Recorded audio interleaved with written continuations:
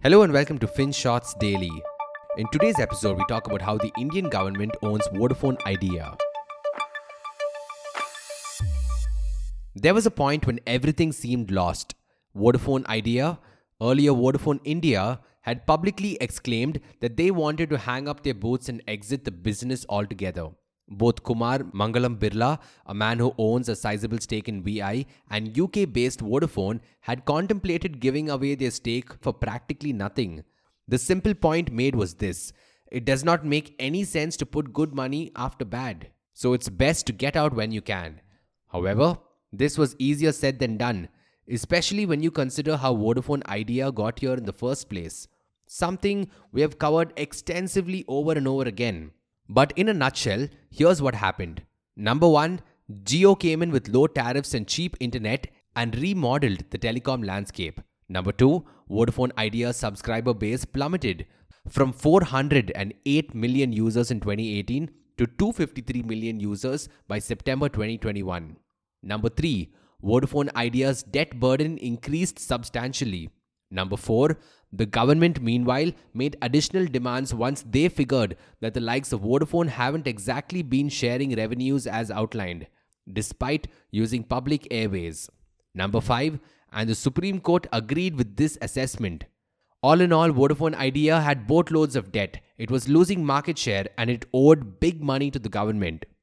But then, in 2021, the government offered a lifeline of sorts. They gave Vodafone Idea some more time to pay back their dues. And they made a provision for Vodafone Idea to convert a part of their dues, specifically the interest obligations, into equity if they so desired. Meaning, Vodafone Idea could give away part ownership in the company if they didn't want to put up the interest, which by some estimates tallied up to 16,000 crore rupees.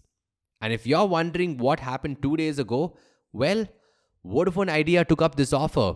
The management decided that it was in no position to pay back the dues and so willingly converted the interest obligation into equity.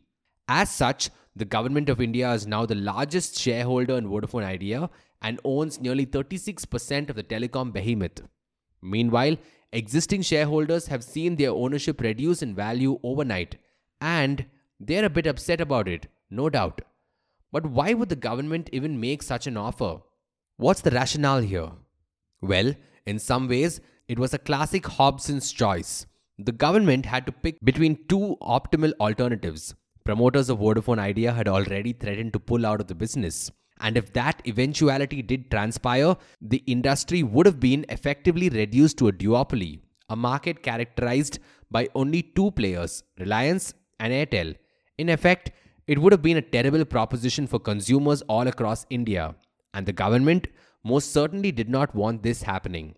Also, they couldn't forgive the dues either because that would have been a colossal waste of value. So some analysts believe that this may have been the last resort after all. But will this also mean that the government will now run the show? Well, that's unlikely to happen. If anything, the government is out there privatizing everything they can get their hands on. And the last thing they want to be doing is running a telco that's already in a deep financial hole. In fact, rumor has it that the government doesn't even want to oversee affairs. They will likely leave it to the promoters and they will likely be offloading their stake as soon as things stabilize. But how will that happen? Who's going to buy a stake in Vodafone Idea?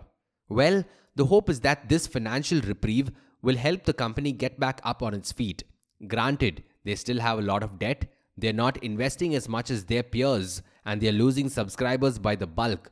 But at least this gives the company some hope. Maybe they will be able to make some progress from here on in.